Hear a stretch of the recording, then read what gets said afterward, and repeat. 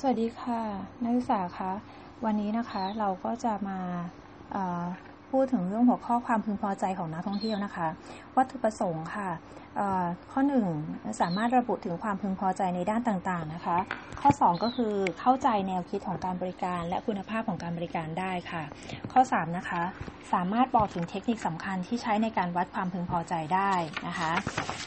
ในสไลด์ที่3นะคะเราจะพูดถึงความหมายค่ะมาดูความหมายกันนะคะว่าความพึงพอใจเนี่ยมันหมายถึงการเปรียบเทียบนะคะการระหว่างความหวังต่างๆกับประสบการณ์ต่างๆที่เป็นไปในเชิงของการกระทำนะคะอันนี้คือความพึงพอใจแต่ถามว่าความพึงพอใจของนักท่องเที่ยวล่ะนะคะอันนี้ก็คือผลลัพธ์ที่มันได้จากการเปรียบเทียบกันระหว่างความคาดหวังต่างๆที่นักท่องเที่ยวต้องการได้รับจากแหล่งท่องเที่ยวนะกับประสบการณ์ที่นักท่องเที่ยวเนี่ยได้รับจากแหล่งท่องเที่ยวที่ได้ไปเยือนนะคะเพราะฉะนั้นเนี่ยก็มีความต่างกันนะเพราะว่ามันถ้าเป็นนักท่องเที่ยวก็จะมีความเขาเรียกอะไรนะมีความรู้สึกต่อสถานที่นั้นๆเนี่ยมากกว่าความพึงพอใจก็เหมือนกับถ้าเราพึงพอใจสิ่งใดสิ่งหนึ่งเราก็ต้องมีความรู้สึกกับสิ่งนั้นเนี่ยมากใช่ไหมเนาะอันนี้ก็จะเป็นเกี่ยวกับประสบการณ์ของสถานที่ที่ท่องเที่ยวนะที่เราไปนะคะสไลด์ที่4นะคะพูดถึงความสำคัญค่ะของความพึงพอใจของนักท่องเที่ยวนะคะในมุมมองของ Swarbrick และ Horner นะคะเขาบอกว่าเมื่อนักท่องเที่ยวเนี่ยนะคะมีความพึงพอใจแล้วเนี่ยก็จะมีเหตุผลอยู่จริงๆแล้วมันมีเหตุผลอยู่3ข้อนะคะว่าจะสร้างความพึงพอใจเนี่ยนะคะมันเกิดความพึงพอใจเนี่ยนะคะก็คือจะไปทำการแนะนำนะคะโดยการพูดปากต่อปากนะในทางที่บวกค่ะนะคะอันนี้กับเพื่อนแล้วก็ญาติสนิทเนาะประมาณนั้นนะคะแล้วก็นำไปสู่ลูกค้ารายใหม่นะคะเขาบอกว่าความพึงพอใจของการบริการครั้งแรกเนี่ยทำให้ลูกค้ากลับมาใช้บริการได้อีกนะอันนี้ก็คือเป็นrepeat visitor นะคะไอ้ข้อแรกเนี่ยคือจะสร้าง create new customer ใช่ไหมแต่ข้อที่2เนี่ยมันก็จะสร้างมันจะทำให้มี repeat visitor เกิดขึ้นนะคะโดยข้อนี้ก็จะช่วยในเรื่องค่าใช้จ่ายลดค่าใช้จ่ายทางด้านการตลาดลงนะคะเพราะว่าเราได้ลูกค้ามาโดยการที่มีคนพึงพอใจแล้วเอามาบอกต่อนะคะประมาณนั้นนะคะแล้วในส่วนที่3ก็คือการรับมือนะคะกับพวกร้องเรียนอะไรต่างๆนี่นะคะมันก็จะเกี่ยวข้องถ้าเราไม่พึงพอใจปุ๊บเนี่ยนะก็จะมีการคือถ้าลูกค้าไม่พึงพอใจอะไรอย่างเงี้ยค่ะมันก็จะเป็นต้นทุนในการที่เราจะต้องจ่ายค่าคอมเพนเซตนะสุดท้ายแล้วเนี่ยนะคะเพราะฉะนั้นเนี่ยเราก็ต้องบริการให้เขาเนี่ยได้เห็นว่าเราจริงใจในการให้บริการเขาอย่างเต็มที่นะคะเพราะว่าไม่เฉพาะแค่เงินนะเราก็จะต้องเสียเขาเรียกอะไรเสียเวลานะแล้วก็เสียชื่อเสียงขององค์กรด้วยนะคะเพราะฉะนั้นเนี่ยทุกอย่างมันเป็นต้นทุนหมดเลยนะคะสไลด์ที่5นะคะดูเรื่องความพึงพอใจของนักท่องเที่ยวค่ะว่าขั้นตอนของความพึงพอใจนะคะประกอบไปด้วยนะมีอะไรบ้างนะประกอบไปด้วยสิ่งผลิตภัณฑ์ทางการท่องเที่ยวนะนั่นก็ได้แก่การให้บริการค่ะนะคะการให้บริการเนี่ยเขาก็บอกว่ามันเป็นองค์ประกอบที่จับต้องไม่ได้นะคะมันเป็นบริการที่จับต้องไม่ได้เหมือนกันนะคะการให้บริการหรือสินค้าทางการท่องเที่ยวเนี้ยนะมันจะเป็นตัวกลางนะคะที่ผู้ให้บริการหรือ service provider เนี่ยส่งมอบนะการบริการนั้นหรือสินค้านั้นไปยัง end user หรือผู้รับบริการนะคะทีนี้ขั้นตอนที่2เนี่ยมันประกอบไปด้วยปัจจัยของความพึงพอใจหรือ satisfaction factor นะคะตรงนี้ก็คือมาจากไหนล่ะมาจากการรับรู้จากประสบการณ์ของนักท่องเที่ยวนะคะแล้วก็มาจากทัศนคติของนักท่องเที่ยวและความคาดหวังของนักท่องเที่ยวนะคะปัจจัยที่ไม่สามารถควบคุมได้นะอันนี้ก็คือมาจากการเขาเรียกสถานการณ์ทางการเมืองนะสภาวะการของสิ่งแวดล้อมนะคะเกิดพายุเกิดน้ำท่วมอะไรต่างๆอะไรอย่างเงี้ยค่ะแล้วการเดินทางอะไรต่างๆถ้ามันมีต้นเหตุมาจากตรงนั้นบางครั้งลูกค้าเนี่ยก็มีความเขาเรียกอะไรมีความรู้สึกว่าไม่ค่อยพึงพอใจเท่าไหร่นักอะไรอย่างเงี้ยนะคะเหมือนกับว่าทำไม Service Provider ถึงไม่บอกว่าช่วงนี้เนี่ยจะมีนู่นนี่นั่นอะไรอย่างเงี้ยมานะคะก็อาจจะเป็นข้ออ้างให้กับลูกค้าได้ในการเขียนร้องเรียนนะคะหรือว่าเรื่องเกี่ยวกับความไม่พึงพอใจในการเดินทางอะไรอย่างเงี้ยนะคะประมาณนั้น แล้วส่วนขั้นตอนสุดท้ายเนี่ยนะคะก็จะเกี่ยวกับผลลัพธ์ค่ะ the outcome นะคะผลลัพธ์เนี่ยก็มาจากไหนล่ะก็มาจากนักท่องเที่ยวนั่นแหละนะคะมันก็จะมีแบบว่านักท่องเที่ยวเนี่ยก็จะมีความพอใจส่วนหนึ่งนะคะหรือว่าไม่พึงพอใจเลยนะคะพึงพอใจส่วนหนึ่งหรือไม่พึงพอใจเลยนะอันนี้ก็คือเป็นผลลัพธ์นะคะที่เรามันเป็นขั้นตอนสุดท้ายแหละนะคะมาดูว่าสุดท้ายเมื่อลูกค้ามาเที่ยวแล้วเนี่ยลูกค้าจะมีความรู้สึกอย่างไรนะคะอย่างที่เราทราบกันอยู่แล้วว่าสินค้าบริการหรือว่าสินค้าทางการท่องเที่ยวเนี่ยเราไม่สามารถที่จะให้ลูกค้าทดลองใช้บริการนั้นก่อนได้นะคะสไลด์ที่7นะคะพูดถึงเรื่องการจำแนกนะคะประเภทของการบริการค่ะมีอะไรบ้างนะ maintenance interactive service นะคะอันนี้เนี่ยก็จะเป็นการบริการที่แบบง่ายสุดนะแล้วก็มีมาตรฐานค่ะการให้บริการเหมือนกันนะรสชาติอย่างเช่นร้านอาหารเนี่ยนะให้บริการรสชาติอาหารก็เหมือนกันนะคะไม่ว่าจะเป็นสาขานี้หรือสาขาไหนนะคะประเทศไทยหรือต่างประเทศนะพวกแมคโดนัลด์เบอร์เกอร์คิงนะหรือว่าTGI Friday นะไอร้านอาหารที่เป็นแบบเป็นแฟรนไชส์อะไรอย่างเงี้ยนะคะประมาณนั้นถ้าเมืองไทยก็อาจจะเป็น S&P ไหมนะแบล็คแคนยอนหรือเปล่านะประมาณนั้นนะคะส่วนประเภทการบริการที่2ก็คือ Task Interactive Service นะคะอันนี้ก็จะเป็นการให้บริการที่เป็นกิจกรรมที่มีความเสี่ยงมากขึ้นนะคะอันนี้ก็คือผู้ให้บริการจะต้องเป็นผู้ให้ข้อมูลหรือต้องมีความเชี่ยวชาญเฉพาะทางนะเช่นอะไรเช่นการให้บริการทางด้านการเงินของเจ้าหน้าที่ธนาคารนะคะหรือว่าบริษัทในหน้าต่างๆนะคะหรือที่ปรึกษานะคะทางธุรกิจอะไรอย่างเงี้ยค่ะนะคะที่จะต้องมีปฏิสัมพันธ์กับลูกค้านะคะระหว่างผู้ให้บริการกับลูกค้าเนี่ยนะคะก็คือเป็นเหมือนลักษณะที่ปรึกษาแหละนะอย่างนั้นนะมีความเสี่ยงก็สูงพอสมควรนะคะมาดูประเภทการบริการที่3นะคะก็จะเป็น personal interactive service นะคะอันนี้ก็คือเป็นการบริการที่มีการปฏิสัมพันธ์กันเป็นหลักเลยนะคะเป็นการบริการที่ใช้หลักทางด้านวิชาการสูงนะมีข้อผูกมัดสูงการบริการที่ขึ้นอยู่กับความต้องการของลูกค้าแต่ละคนนะคะมีการแลกเปลี่ยนข้อมูลระหว่างกันนะมีต้องอาศัยความไว้วางใจซึ่งกันและกันสูงนะคะในกระบวนการการให้บริการนะอย่างที่เราบอกว่าสินค้าการท่องเที่ยวเนี่ยนะมันมีราคาแพงนะคะ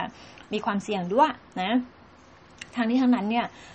ต้องมีความไว้เนื้อเชื่อใจกันนะคะเพราะว่าคนซื้อก็ถ้าไม่แน่ใจนะจ่ายเงินไว้ไม่รู้จะได้ไปทัวร์หรือเปล่านะไอคนที่service provider อะไรอย่างเงี้ยค่ะไปเที่ยวเนี่ยจะกลับมากับเขาไหมอะไรอย่างเงี้ยนะคะเหมือนกับไปต่างประเทศอะไรอย่างเงี้ยค่ะแล้วก็ไปโดดนะไปเป็นหนีอยู่จะไปเป็นพลเมืองของอีกประเทศหนึ่งอะไรอย่างเงี้ยนะคะก็มีความต้องมีความไว้เนื้อเชื่อใจกันนะคะส่วนเขาบอกว่าการบริการทางด้านการท่องเที่ยวนะและโรงแรมเนี่ยมีลักษณะเป็นการบริการประเภทที่3นะคะเพราะว่าต้องอาศัยปฏิสัมพันธ์อย่างมีศิลปะนะคะระหว่างผู้ให้บริการกับลูกค้าค่ะนะเช่นพนักงานเสิร์ฟค่ะจะต้องมีการฝึกวิธีการเสิร์ฟอาหารอย่างถูกวิธีนะคะมัคคุเทศก์ก็ต้องผ่านการฝึกอบรมมาก่อนนะการออกทัวร์จริงนะคะสิ่งเหล่านี้เนี่ยเป็นตัวกำหนดคุณภาพของการบริการที่มอบให้กับนักท่องเที่ยวนะคะแล้วก็เป็นจุดเน้นการวิเคราะห์คุณภาพของการบริการด้วยเช่นกันนะคะหลังจากนี้เนาะเราก็มาดูนะคะสไลด์ที่8ค่ะมิติต่างๆนะคะของคุณภาพการบริการค่ะว่าการบริการเนี่ยมีกี่มิตินะคะของเลทิเนนนะคะเป็นนักวิชาการต่างประเทศนะคะก็บอกว่าคุณภาพของการบริการเนี่ยประกอบไปด้วย3มิตินะคะมิติแรกก็ได้แก่มิติของการบริการค่ะอันนี้ทางด้านกายภาพเนาะ physical นะคะ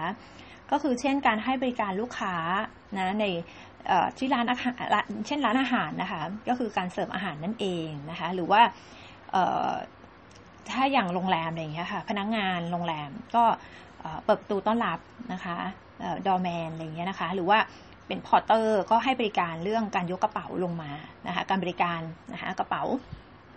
หรือพนักงานหน้าฟรอนต์เนี่ยก็ให้บริการทางด้านเช็คอินนะคะแล้วส่วนมัคคุเทศก์ก็คือให้บริการ นำพามาที่โรงแรมนะคะแล้วก็พาไปเที่ยวนะตามสถานที่ท่องเที่ยวนะคะส่วนมิติที่2ค่ะเป็นมิติทางด้านองค์กรของการบริการนะคะนี่ corporate นะคะเป็นเรื่องเกี่ยวกับภาพลักษณ์ต่างๆนะคะขององค์กรและองค์ประกอบต่างๆนะคะอันนี้ดูว่าองค์กรนี้มีภาพลักษณ์หน้าตาน่าเชื่อถือยังไงมีได้รับรางวัลที่ไหนการันตีหรือว่าเป็นสมาชิกขององค์กรทางด้านการท่องเที่ยวสมาคมต่างๆหรือเปล่าอะไรอย่างเงี้ยนะคะประมาณนั้นเนาะส่วนมิติทางด้านมิติที่3นะคะเป็นมิติทางด้านปฏิสัมพันธ์ของการบริการนะคะตรงนี้เนี่ยเป็นผลมาจากการมีปฏิสัมพันธ์ระหว่างบุคลากรกับผู้ให้บริการนะคะระหว่างบุคลากรผู้ให้บริการกับลูกค้าค่ะถือว่าเป็นหัวใจของการบริการเลยทีเดียวนะคะอันนี้นะเพราะว่าการบริการเนี่ยมันจะต้องมีการปฏิสัมพันธ์ซึ่งกันและกันนะคะเพราะฉะนั้นเนี่ยคุณภาพนะเนื่องจากคุณภาพเขาบอกว่าถือว่าเป็นหัวใจของการบริการใช่ไหมคะเพราะว่ามันเป็นคุณภาพของการบริการเนี่ยนะมันจะเกิดขึ้นในขณะที่มีปฏิสัมพันธ์นะคะกับลูกค้านะคะในระหว่างกระบวนการให้บริการเพราะว่าลูกค้าเนี่ยเขาจะประเมินนะคะคุณภาพเนี่ยนะทั้งองค์กรทั้งตัวของผู้ให้บริการเนี่ยนะจากการที่เรามีปฏิสัมพันธ์กับเขานั่นเองหรือว่ากระบวนการที่เราให้บริการอยู่นะคะประมาณนั้นนะอันนี้เราก็มาที่สไลด์ที่9นะคะหลังจากที่เรารู้ว่ามิติทางการบริการเนี่ยมิติของคุณภาพการบริการเนี่ยนะมี3มิติแล้วนะคะเราก็มาดูว่าคุณภาพของการบริการเนี่ยมันจำแนกออกมาเป็น2ด้านนะคะด้านแรกคือด้านเทคนิคด้านที่2คือด้านหน้าที่ค่ะนะคะในสไลด์ที่9ค่ะในสไลด์ที่9บอกว่าด้านเทคนิคเนี่ยมันเป็นสิ่งที่ผู้บริโภคนะคะได้รับจากการบริการหรือผลของการมีปฏิสัมพันธ์กับผู้ให้บริการนั่นเองนะอย่างเช่นอันนี้ก็คือถ้าอย่างมัคคุเทศก์อะค่ะเป็นผู้ที่มีประสบการณ์ในการทำงานมาหลายปีนะคะก็ย่อมจะมีเทคนิคในการเล่าเรื่องนะหรือว่าการโน้มน้าวให้ลูกค้าเนี่ยได้ติดตามหรือจินตนาการนะเรื่องราวที่เขาพูดถึงได้ดีเลยนะคะไม่น่าเบื่อนะคะส่วนทางด้านหน้าที่นะคะส่วนด้านหน้าที่เนี่ยนะก็อย่างเป็นมัคคุเทศก์ใช่ไหมคะก็มีหน้าที่บรรยายมีหน้าที่ไปรับลูกค้า transfer ลูกค้ามาพามาโรงแรมนะคะพาไปเที่ยวนะคะหน้าที่ของเขาเนี่ยก็คือบรรยายให้ความรู้กับนักท่องเที่ยวนะคะนำชมสถานที่ต่างๆนะคะแล้วก็ถ้าเป็นอย่างพนักงานโรงแรมก็ทำหน้าที่ของตัวเนี่ยเช่นพนักงานยกกระเป๋าก็คือยกกระเป๋านะคะแล้วก็พนักงานเสิร์ฟที่ในห้องอาหารก็คือเป็นเด็กเสิร์ฟนะคะประมาณนั้นให้บริการลูกค้าตามหน้าที่ของตัวเองนะคะเขาบอกว่าผู้ให้บริการเนี่ยมีบทบาทสำคัญนะคะในด้านหน้าที่นะคะก็ถือว่าได้แสดงออกให้เห็นว่ามันเป็นการแสดงออกให้กับผู้ให้บริการเนี่ยนะคะแสดงต่อลูกค้าก็คือเหมือนกับให้บริการนั่นแหละนะเป็นการเซอร์วิสลูกค้าค่ะประมาณนั้นนะคะมาที่สไลด์10นะคะสไลด์10เนี่ยเราพูดถึงเรื่องความสำคัญของคุณสมบัติต่างๆนะคะของผู้ให้บริการค่ะว่าคุณสมบัติของพนักงานนะคุณภาพเนี่ยนะคะเป็นอย่างไรนะคะข้อหนึ่งก็คือต้องเอาใจใส่นะคะและตอบสนองความต้องการของลูกค้านะคะก็คือว่าถ้าเป็นโรงแรม5 ดาวเนี่ยนะอย่างเช่นโอเรนเต็นอะไรอย่างเงี้ยค่ะลูกค้าต้องการความช่วยเหลืออะไรปุ๊บเนี่ยพนักงานเขาแบบทันทีทันใดกุลีกุจอนะแล้วก็ใส่ใจสามารถจำชื่อลูกค้าได้นะคะตั้งแต่ลูกค้ามาเช็คอินเลยนะคะหลังจากที่เช็คอินเสร็จปุ๊บเนี่ยทุกวันเขาจะเรียกชื่อลูกค้าได้ถูกเมื่อลูกค้ามาติดต่อเขานะคะนี่ถือว่าจริงๆแล้วมันเป็นคุณภาพทางด้านเทคนิคด้วยนะแล้วก็มาเรื่องคุณสมบัติของพนักงานที่มีคุณภาพเนี่ยนะคะก็ถือว่าโอเรนเต็นเนี่ยนะเป็นโรงแรมที่เป็นโรงแรมตัวอย่างเลยนะคะแล้วก็สามารถที่จะช่วยเหลือลูกค้านะตอบสนองความต้องการของลูกค้าเนี่ยได้ทันท่วงทีนะคะซึ่งมารีเลทหรือเชื่อมโยงกับข้อที่2นะบอกว่าปฏิบัติหน้าที่อย่างไม่รีรอนะคะแก้ปัญหาทุกอย่างลูกค้าด้วยความซื่อสัตย์จริงใจนะคะอันนี้ก็ถือว่า ถ้าเราทำทันทีทันใดเนี่ยนะคะมันมีผลแน่นอนเลยนะคะแล้วก็ลูกค้าเนี่ยเขาก็จะพิจารณานะคะในสิ่งที่เราสนองตอบต่อเขาว่าเราเขาเรียกอะไรนะเรื่องเกี่ยวกับเวลาที่เขาจะต้องรอคอยอะไรอย่างเงี้ยค่ะนะคะอย่างที่บอกไปว่าบางครั้งเขาอาจจะติดต่อเรามาช้านะคะแต่ว่าถ้าเมื่อติดต่อแล้วปุ๊บเนี่ยเขาก็คาดหวังว่าเขาจะได้รับคำตอบอย่างทันท่วงทีอะไรอย่างเงี้ยนะคะประมาณนั้นเนาะส่วนคุณสมบัติข้อต่อมานะคะก็คือปฏิบัติต่อผู้อื่นด้วยความเมตตานะคะอันนี้ก็คืออย่าไปดูถูกคนที่เขาไม่มีความรู้หรือว่าเขารู้น้อยกว่าเรานะคะถือว่าเราทำด้วยหน้าที่ด้วยใจนะคะใจบริการนะคะเราก็ควรที่จะมีเมตตาต่อบุคคลอื่นด้วยเช่นกันนะคะถึงแม้ว่าบางครั้งนักท่องเที่ยวคนนี้ไม่ได้มากับเรานะคะแต่ว่าเขามาขอความช่วยเหลือจากเราเนี่ยนะคะหรือเพื่อนร่วมงานก็ตามนะคะอย่างนั้นนะคะเราอย่าไปคิดว่าเขาจะเป็นคู่แข่งเราอะไรเงี้ยหรือเขาเก่งกว่าเราอะไรอย่างนี้นะคะเราก็ช่วยได้เท่าที่เราจะช่วยเขานะคะถ้าช่วยไม่ได้เราก็อาจจะแนะนำต่อไปอะไรเงี้ยนะคะประมาณนั้นเนาะแล้วก็คุณสมบัติข้อต่อมานะคะบอกว่ามีมิตรจิตทำให้แขกรู้สึกเป็นกันเองนะคะรู้สึกว่าได้รับการดูแลที่ดีนะคะแล้วก็อยากจะมาเป็นลูกค้าเราอีกอะไรอย่างเงี้ยนะคะอันนี้ก็สร้างความประทับใจให้กับลูกค้าก็ถือว่าเราอันนี้คือเป็นคุณสมบัติของพนักงานที่มีคุณภาพนะคะไม่มีการวิพากษ์วิจารณ์นะคะนักท่องเที่ยวหรือว่าบริษัทนะคะหรือวิพากษ์วิจารณ์คนอื่นนะให้กับลูกค้าโดยเฉพาะยิ่งเกี่ยวกับวิจารณ์นักท่องเที่ยวเนี่ยแหละค่ะนะคะอันนี้ก็ถือว่าสำคัญเลยเพราะบางคนนี้เขาแบบไม่ได้เลยนะถ้าพูดถึงอะไรอย่างเงี้ยค่ะถ้าเขาคิดนะคะเขาก็จะคิดว่าเราไม่ professional เนาะไม่เป็นมืออาชีพค่ะประมาณนั้นแล้วก็มันไม่เป็นสิ่งที่พนักงานที่ดีๆเขาทำกันอะไรอย่างเงี้ยนะคะประมาณนั้นข้อต่อมานะคะคุณสมบัติบอกว่าทำให้ผู้รับบริการรู้สึกว่าผู้ให้บริการเป็นคนที่มีความคิดนะคะมีประสิทธิภาพปฏิบัติหน้าที่ถูกต้องวางตัวดีนะคะอบอ้อมอารีอันนี้เราก็ต้องปฏิบัติหน้าที่แล้วก็ต้องมีเขาเรียกเราก็ต้องคิดไปด้วยนะคะว่ามันถูกต้องไหมนะหรือมันถูกกาลเวลากาลเทศะหรือเปล่านะคะในการที่จะอาจจะลูกค้าแบบไม่ไหวแล้วเราก็จะแบบลากแขกไปต่ออีกอะไรอย่างเงี้ยนะคะประมาณนั้นหรือว่าลากลูกค้าไปอีกอะไรอย่างเงี้ยนะคะหรือว่าลูกค้าพูดต้องการความช่วยเหลือจากเราแต่เราก็ตัดบทไปอะไรอย่างเงี้ยนะคะประมาณนั้นเพราะฉะนั้นเนี่ยคือเราก็ต้องดูให้มันถูกกาลเทศะแล้วก็คิดตามที่มองเขาเรียกคอยสังเกตนะคะสิ่งที่ลูกค้าเป็นไปอะไรอย่างเงี้ยลูกค้าอยู่กับเราเนี่ยเราก็ต้องคอยสังเกตดูด้วยนะคะอันนี้ก็ทราบถึง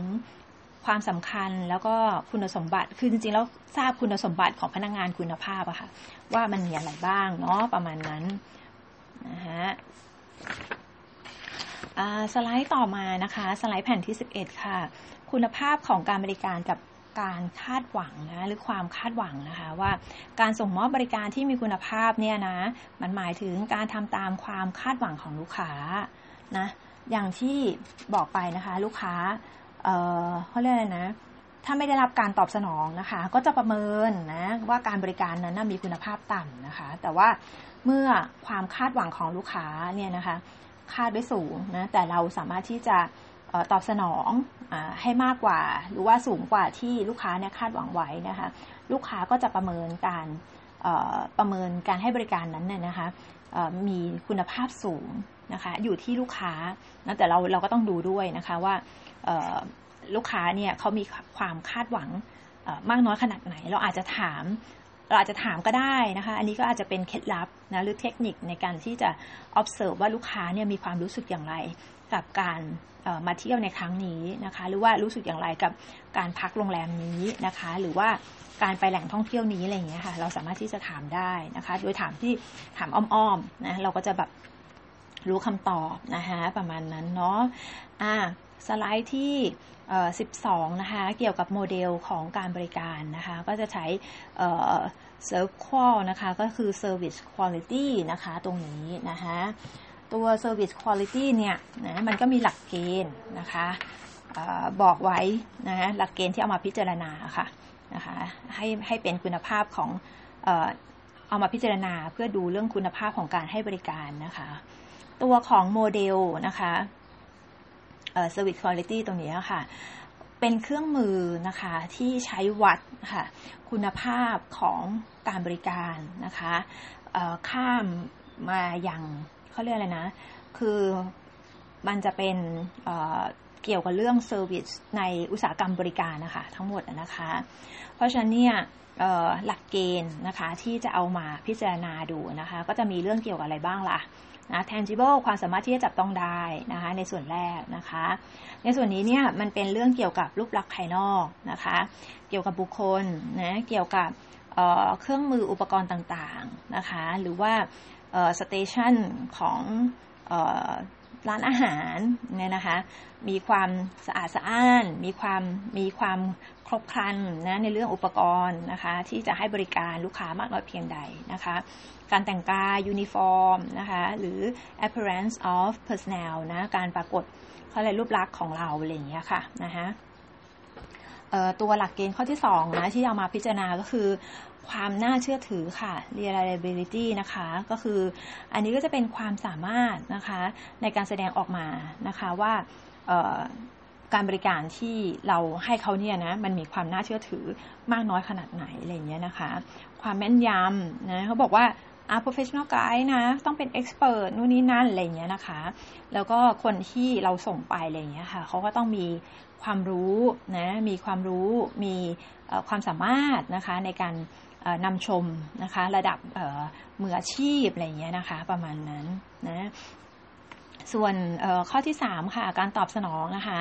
ที่เป็นหลักเกณฑ์ที่จะมาพิจารณาก็คือ responsiveness นะคะตรงนี้ก็คืออะไรคือความเขาเรียกนะการตอบสนองเนี่ยมันตอบสนองทันทีทันใดหรือเปล่านะเร็วไหมนะต้องรอนานขนาดไหนนะคะความเต็มใจในการช่วยเหลือนะคะความใส่ใจในการตอบสนองนะต้องการของลูกค้านะคะประมาณนั้นนะคะเขารอนานไหมในการที่เราจะให้คำตอบเขาอะไรอย่างเงี้ยนะคะอันนี้ก็คือในข้อของการตอบสนองนะคะข้อที่4ค่ะหลักเกณฑ์ข้อที่4นะคะก็คือการรับรองให้เกิดความมั่นใจค่ะคือข้อนี้เนี่ย Assurance นะก็จะเกี่ยวกับเรื่องknowledge นะคะว่าตัวของ employee เองเนี่ยนะคะหรือว่าพนักงานเนี่ยนะคะที่ให้บริการเนี่ยมี knowledge มากน้อยขนาดไหนนะคะแล้วการมี knowledge นั้นเนี่ยก็ต้องเป็น knowledge ที่เป็นการฝึกฝนผ่านการฝึกฝนมาแล้วนะคะเพื่อที่จะรับรองให้เกิดความมั่นใจอะค่ะว่าการบริการนี้เนี่ยมีมาตรฐานได้รับมีคุณภาพในด้านการบริการนะคะอย่างเช่นถ้าเป็นมัคคุเทศก์ก็ต้องมีไลเซนส์นะคะมีการฝึกปฏิบัติงานก่อนปฏิบัติงานจริงนะคะภาคสนามก่อนเลยนะคะเช่นเดียวกันกับพนักงานโรงแรมค่ะหรือพนักงานห้องอาหารก็ต้องมีการเทรนโดยหน่วยงานของตัวเองเพื่อให้ได้มาตรฐานนะคะที่โรงแรมเซตไว้นะคะหรือที่บริษัทเนี่ยเซตไว้นะคะส่วนข้อสุดท้ายนะคะหลักเกณฑ์ข้อสุดท้ายคือความเข้าใจในความรู้สึกของคนอื่นนะคะ empathy นะคะอันนี้ก็คือว่าเรื่องเกี่ยวกับการใส่ใจนะความใส่ใจเรื่องแคร์ลูกค้านะคะว่าเราให้ความใส่ใจนะในความต้องการการช่วยเหลือของลูกค้ามากน้อยขนาดไหนอะไรอย่างเงี้ยนะคะประมาณนั้นการเข้าอกเข้าใจคนอื่นนะคะว่าเขาอยู่ในช่วงโศกเศร้านะคะเราจะไปเล่าเรื่องตลกให้เขาฟังก็คงไม่ได้ถูกไหมคะหรือการพาไปทัวร์นะคะในสถานที่ที่มันเกี่ยวกับเรื่องราวทางประวัติศาสตร์นะอย่างเช่นสงครามนะคะที่เมืองกาญนะคะสงครามโลกครั้งที่2ช่วงนั้นเนี่ยก็มีพวกชาวต่างชาติที่เข้ามาถูกจับมาเป็นเฉลยนะคะแล้วก็มีหลายคนเลยที่เสียชีวิตนะคะแต่ก็มีบางส่วนที่รอดกลับไปนะคะบางครั้งเนี่ยคนที่นักท่องเที่ยวที่มาเที่ยวนะคะเขาก็มีญาติพี่น้องที่เคยมาร่วมรบอยู่ที่เมืองไทยนะคะบางคนก็เสียชีวิตในสนามรบบางคนก็มีชีวิตรอดกลับไปแต่ปัจจุบันนี้คนทั้งหลายเนี่ยก็เสียชีวิตหมดแล้วนะคะประมาณนั้นเพราะฉะนั้นเวลาที่เราคุยกับลูกค้าหรือว่าเขาได้คุยหรือเขาอาจจะเล่าให้ฟังอะไรอย่างเงี้ยนะเราก็ต้องอย่าไปหัวเราะมันก็ไม่ใช่เรื่องถูกไหมนะเราก็ต้องเข้าใจในความรู้สึกของผู้เล่าด้วยนะคะว่าอยู่ในอารมณ์ไหนนะคะอันนี้สุดท้ายแล้วเนี่ยตัวของโมเดลนี้นะคะก็จะสรุปว่าความสำคัญนะคะในเรื่องของ คุณภาพของการบริการเนี่ยนะคะมันจะอยู่ที่กระบวนการการส่งมอบมากกว่าผลของการบริการนะคะคือถ้าลูกค้าทั่วไปนะคะเขาก็คือไม่ได้มองแค่ผลของการบริการเอาคำอะค่ะว่ามันจะออกมาแล้วเขาจะแฮปปี้แต่ว่าระหว่างทางเนี่ยนะหรือว่าไส้ในอะไรอย่างเงี้ยค่ะนะกระบวนการการให้บริการอะไรอย่างเงี้ยค่ะลูกค้าไม่ค่อยแฮปปี้เท่าไหร่เหมือนกับว่าเราไม่ตอบสนองนะเขาต้องการเขาต้องการความช่วยเหลืออะไรอย่างเงี้ยค่ะเราก็แบบเพิกเฉยนะเราตอบเขาช้าอะไรอย่างเงี้ยแต่เรามาแบบมารวบรัดตัดตอนมาทำดีกับเขาช่วงปลายอะไรอย่างเงี้ยนะคะมันก็ไม่ได้นะมันก็ไม่ประสบความสำเร็จนะคะคือหมายถึงว่าอันนี้เขาก็จะมองดูว่าเราคุณภาพของเราไม่ถึงนะคะประมาณนั้นเพราะฉะนั้นเนี่ยเขาบอกว่าความสำคัญเลยเนี่ยมันอยู่ที่กระบวนการที่เราจะส่งมอบให้กับลูกค้านะคะมากกว่านะคะอันนี้ก็สไลด์ที่13นะคะเมื่อเรารู้ว่าโมเดลที่เราเอามาใช้ในการวัดเรื่องเกี่ยวกับการบริการอะไรอย่างเงี้ยนะคะคือโมเดล Service Quality ใช่ไหมคะก็มีการประยุกต์ใช้โมเดลนี้นะคะหรือว่าทฤษฎีนี้เนี่ยกับธุรกิจที่พักนะคะบอกว่ามีนักวิชาการนะคะก็เอาไปใช้นะคะกับธุรกิจที่พักนะเขาบอกว่าประสบการณ์หรือความพึงพอใจที่ลูกค้าได้รับจากการมีปฏิสัมพันธ์กับผู้ให้บริการเนี่ยนะคะจะขึ้นอยู่กับการรับรู้นะคะเกี่ยวกับคุณภาพของการบริการที่ให้กับลูกค้าหรือขึ้นอยู่กับการรับรู้ที่ผู้รับบริการมีต่อเจ้าบ้านนะคะเจ้าบ้านเป็นผู้ที่มีส่วนสำคัญนะในการให้และส่งมอบบริการให้กับลูกค้าซึ่งก็คือนักท่องเที่ยวนั่นแหละนะคะสิ่งที่สำคัญที่สุดนะคะคือคุณภาพของการบริการนะซึ่งขึ้นอยู่กับความสามารถของเจ้าของบ้านที่จะประเมินความต้องการและความพึงพอใจจากนักท่องเที่ยวและส่งมอบบริการที่ตอบสนองความต้องการเป็นรายบุคคลให้กับนักท่องเที่ยวนะคะอันนี้อาจจะยกตัวอย่างให้เห็นภาพนะคะว่าเจ้าของธุรกิจนะคะที่ทำที่พักอะไรอย่างเงี้ยค่ะบางครั้งลูกค้าก็อาจจะต้องการความช่วยเหลือทางด้านอื่นนะเช่นอย่างต้องการให้พาไปเที่ยวนะคะให้พาไปเที่ยวต้องการให้ทำอาหารที่เป็นอาหารพิเศษนะคะซึ่งปกติทั่วไปถ้าเป็นที่อื่นเขาก็คงไม่ทำให้อะไรอย่างเงี้ยค่ะแต่ที่พักบางที่เขาต้องการที่จะรักษาลูกค้าต้องการให้ลูกค้ากลับมาอีกครั้งหนึ่งหรือเอาไปบอกต่อเกี่ยวกับการให้บริการเขานะคะประมาณนั้นเพราะฉะนั้นเนี่ยการตอบสนองลูกค้านะการตีโจทย์ให้แตกอะค่ะนะคะว่าลูกค้านะประเภทนี้เนี่ยชอบอะไรนะหรือว่าความต้องการของลูกค้าเนี่ยเป็นอย่างนี้แล้วเราสามารถที่จะตอบสนองเขาได้ปุ๊บเนี่ยนะคะถ้าเรารู้เขาเรียกอะไรนะสังเกตนะพฤติกรรมของเขาเนี่ยนะคะแล้วก็ไปในทิศทางเดียวกันที่เขาต้องการอะไรอย่างเงี้ยค่ะมันก็จะเป็นสิ่งที่ลูกค้าเนี่ยจดจำนะคะในสิ่งที่เจ้าของบ้านหรือโฮสต์เนี่ยนะได้ทำให้เขาเซอร์วิสเขานะคะประมาณนั้นเนาะในสไลด์ที่14นะคะเขาพูดถึงเรื่องว่า5มิติทางการบริการเนี่ยนะคะ five service dimension เนี่ยนะคะที่ลูกค้า care about เนี่ยนะหรือว่าลูกค้าใส่ใจนะหรือว่าเอามาคิดนะว่าไอ้นี่มันจะคุณภาพการบริการมันดีหรือเปล่าวะอะไรอย่างเงี้ยประมาณนั้นนะคะลูกค้าให้ความสนใจหรือความให้ความสำคัญนะสิ่งใดมาก่อนเลยนะคะดูซินะคะลูกค้าเนี่ยให้ความสำคัญเกี่ยวกับเรื่องความน่าเชื่อถือค่ะมีประมาณความน่าเชื่อถือ 32% นะคะแล้วก็ข้อต่อมานะคะก็คือตัวของการตอบสนองค่ะ 22% นะคะแล้วก็ตัวของการรับรองให้เกิดความมั่นใจ assurance เนี่ย 19% นะคะ empathy การเห็นอกเห็นใจการเข้าใจความรู้สึกผู้อื่นเนี่ย 16% นะคะส่วน tangible เห็นไหมคะ 11% เองนะไอตัว tangible เนี่ยมันเป็นอะไรภาพลักษณ์ซึ่งมันเป็น physical อ่ะมันสัมผัสได้นะแล้วก็ลูกค้าก็จะให้ความสำคัญอันนี้สุดท้ายเลยนะคะ1 ใน 5เนี่ยอันนี้ลำดับสุดท้ายเลยนะแล้วลูกค้าเนี่ยไปแคร์เรื่องเกี่ยวกับความน่าเชื่อถือที่สุดนะคะอันนี้ก็ trustable นะประมาณนั้นเนาะแล้วมาดูซิว่าสิ่งที่เรา ในฐานะของ Service Provider เนี่ยนะคะที่จะต้องนึกถึงก็คือ just do it นะลงมือทำเลยนะคะอันนี้เนี่ยมันก็จะส่งผลให้กับคุณภาพของการบริการของเรานะคะว่า just do it ก็คือให้ลงมือทำนะแล้วก็ทำให้เห็นว่าการบริการนั้นน่าเชื่อถือนะคะแล้วก็มีความสำคัญเนี่ยมันอยู่ที่จริงๆแล้วเขาบอกว่ามันมีความสำคัญมากกว่าพวกชุดยูนิฟอร์มพวกอะไรที่มันเป็น tangible ที่สามารถที่จะเห็นได้สัมผัสได้อะไรอย่างเงี้ยนะคะประมาณนั้นเนาะแล้วส่วนที่2เขาบอกว่าข้อที่2เขาบอกว่า do it now นะ do it now ก็คืออย่ารีรอนะคะอันนี้เกี่ยวกับเรื่องความต้องการของลูกค้าเราตอบสนองได้เร็วขนาดไหนนะคะถ้าเราช้านะเหมือนลูกค้าที่ช้าเราก็อาจจะถูกพิจารณาดูว่าเรายังไม่ได้คุณภาพนะอะไรอย่างเงี้ยค่ะนะคะคุณล้างรอคุณรีรออยู่นั่นแหละนะคะประมาณนั้นเนาะไม่ทันใจลูกค้าอะไรอย่างเงี้ยนะคะก็อาจจะนำไปสู่ความไม่พึงพอใจในการบริการนั้นได้นะคะส่วนข้อ3นะคะบอกว่าควรรู้นะว่าเรากำลังทำอะไรอยู่นะคะอันนี้ก็คือถ้าเป็น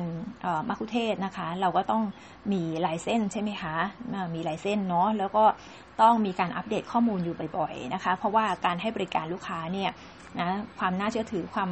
มาจากความแม่นยำของข้อมูลความรอบรู้ของมัคคุเทศก์ในสถานที่ท่องเที่ยวนั้นๆนะคะเพราะฉะนั้นเนี่ยเราก็ต้องรู้ว่าเรากำลังทำอะไรอยู่นะคะการเสิร์ฟของพนักงานเสิร์ฟของโรงแรมก็เหมือนกันค่ะเราก็ต้องรู้ว่าจะต้องเสิร์ฟอะไรก่อนนะช้อนวางตรงไหนซ่อมวางตรงไหนแก้วน้ำมาตรงไหนอะไรอย่างเงี้ยนะคะพวกนี้ก็ต้องมีการฝึกฝนนะคะเพราะฉะนั้นเราก็ต้องรู้หน้าที่ของเรานะคะส่วน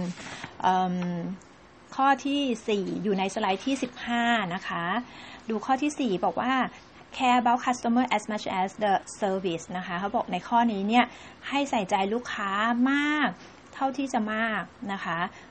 เท่ากับบริการนะคะอย่าเอียงด้านใดด้านหนึ่งนะคะว่าฉันมีหน้าที่น้ำหกอยู่ในล็อบบี้อะไรอย่างเงี้ยนะคะลูกค้าทำหกไว้แม่บ้านมาเช็ดนะคะแล้วก็หน้าตาบึ้งตึงใส่ลูกค้าอันนั้นก็ไม่ใช่นะคะเพราะฉะนั้นเนี่ยก็ต้องรู้ว่าควรจะให้ความสำคัญสิ่งใดบ้างอะไรอย่างเงี้ยนะคะหรือว่าเขาเรียกอะไรนะต้องให้น้ำหนักนะซึ่งกันและกันประมาณนั้นนะคะส่วนข้อที่5นะคะบอกลูกชาร์ปตรงนี้ก็คือให้ดูแลเรื่องภาพลักษณ์แล้วก็ความพร้อมนะคะในเรื่องเกี่ยวกับเครื่องมืออะไรต่างๆอะไรอย่างเงี้ยค่ะแล้วก็เรื่องเกี่ยวกับความสะอาดอะไรต่างๆนะคะก็จะอยู่ในข้อนี้ซึ่งเป็นข้อสุดท้ายเลยนะคะมาดูสไลด์ที่16ค่ะดูว่าอิทธิพลทางวัฒนธรรมที่มีผลต่อความพึงพอใจในด้านการบริการนะคะเพราะว่าก็ถือว่าวัฒนธรรมเนี่ยมันเป็นตัวกำหนดนะคะความคาดหวังนะคะแล้วก็การรับรู้ต่อคุณภาพของการบริการนะคะแล้วก็จะเป็นตัวกำหนดความพึงพอใจต่อการบริการนั้นด้วยนะคะเขาก็บอกว่านักท่องเที่ยวเนี่ยมาจากต่างวัฒนธรรมก็จะมีความคาดหวังที่แตกต่างกันค่ะนะคะอันนี้ส่วนใหญ่แล้วก็จะอยู่ในเรื่องของในมิติที่เป็นตัวสัมผัสได้ก็คือ tangible นะคะและอีกมิติหนึ่งก็คือความรู้สึกเนี่ยส่วนใหญ่2ตัวนี้มันจะเป็นตัวที่แบบว่าเป็นตัววัดเลยนะคะลูกค้าส่วนใหญ่ก็จะมี2ตัวนี้แหละนะเป็นหลักนะคะแต่ว่าเขาบอกนักท่องเที่ยวชาวญี่ปุ่นนะคะมีความคาดหวังต่ำต่อมิตินะที่สัมผัสได้นะคะหรือสังเกตดูได้นะอันนี้ตัว tangible นะญี่ปุ่นเขาก็อาจจะคือเขาเป็นคนที่แบบไม่ค่อยโวยวายอะไรอยู่แล้วถูกไหมคะเพราะฉะนั้นเนี่ยเขาก็ไ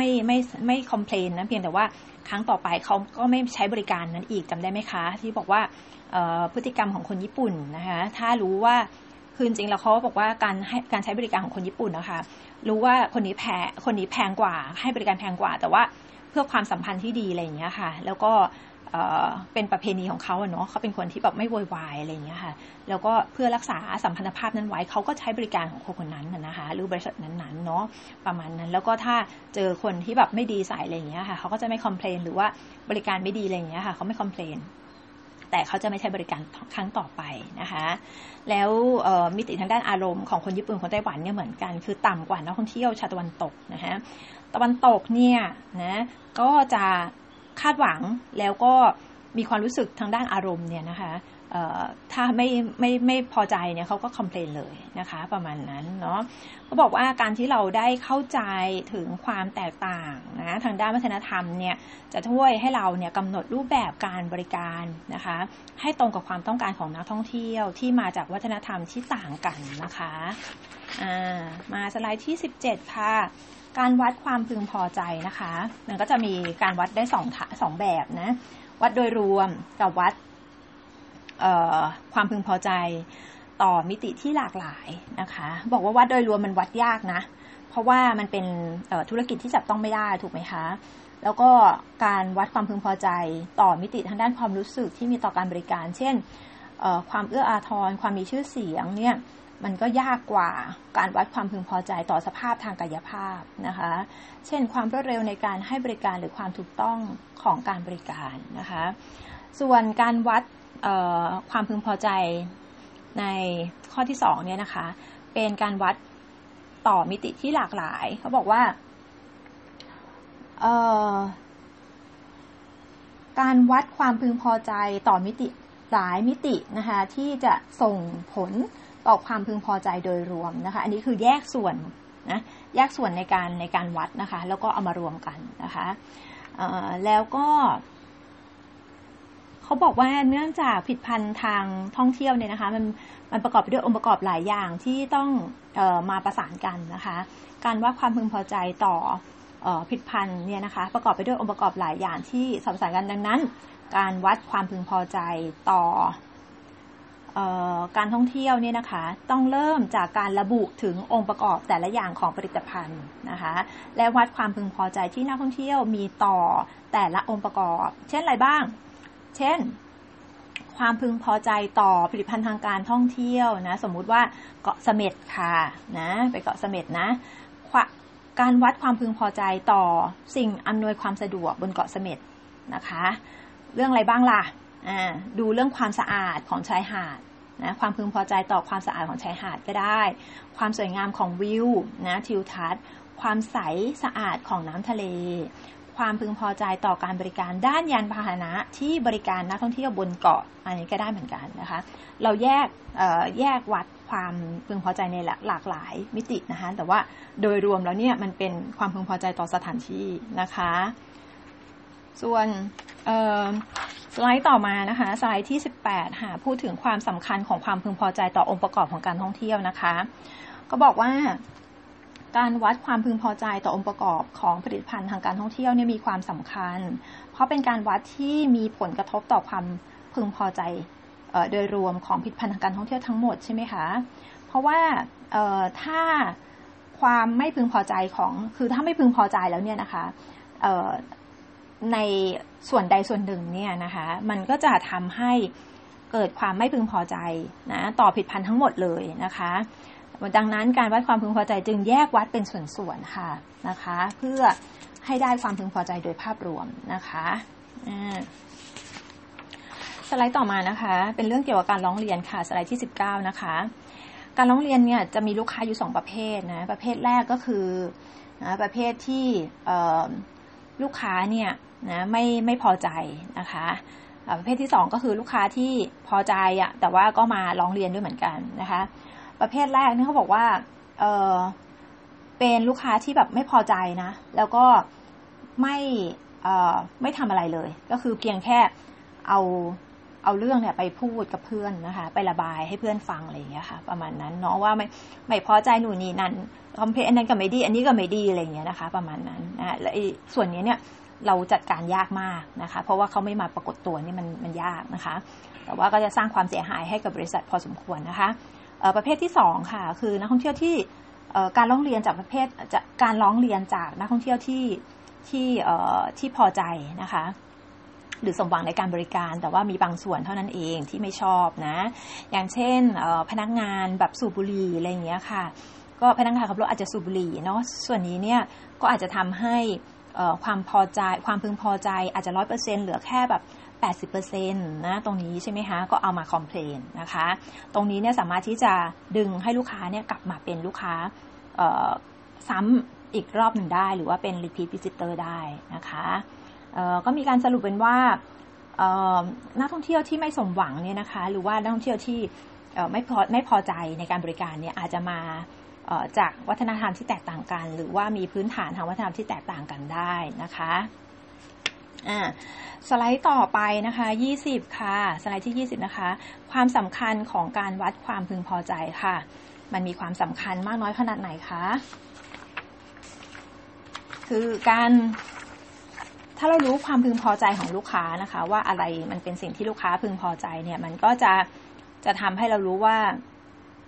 ลูกค้าเนี่ยนะคะจะกลับมาเป็น repeat customer อีกหรือเปล่านะคะแล้วก็สิ่งที่ลูกค้าคอมเมนต์ไว้เนี่ยนะคะมันเป็นปัญหาหรือว่าเป็นข้อเสนอแนะนะคะเพื่อที่จะสร้างความพึงพอใจให้กับลูกค้ามากกว่านี้เนี่ยนะถ้าเราสามารถที่จะจัดการปัญหาตรงนั้นได้หรือว่าแก้ไขในสิ่งนั้นได้เนี่ยนะคะก็สามารถที่จะทำให้ลูกค้าเนี่ยนะสร้างความพึงพอใจให้กับลูกค้ามากขึ้นนะคะเมื่อลูกค้ากลับมาใช้บริการครั้งต่อไปค่ะนะคะก็ถือว่ามีความสำคัญมากเลยทีเดียวสำหรับงานบริการนะคะส่วนสไลด์สุดท้ายค่ะนะจะพูดถึงเรื่องก็สรุปนะว่าความพึงพอใจเนี่ยมันเป็นเรื่องเกี่ยวกับพวกจิตวิทยาด้วยนะคะ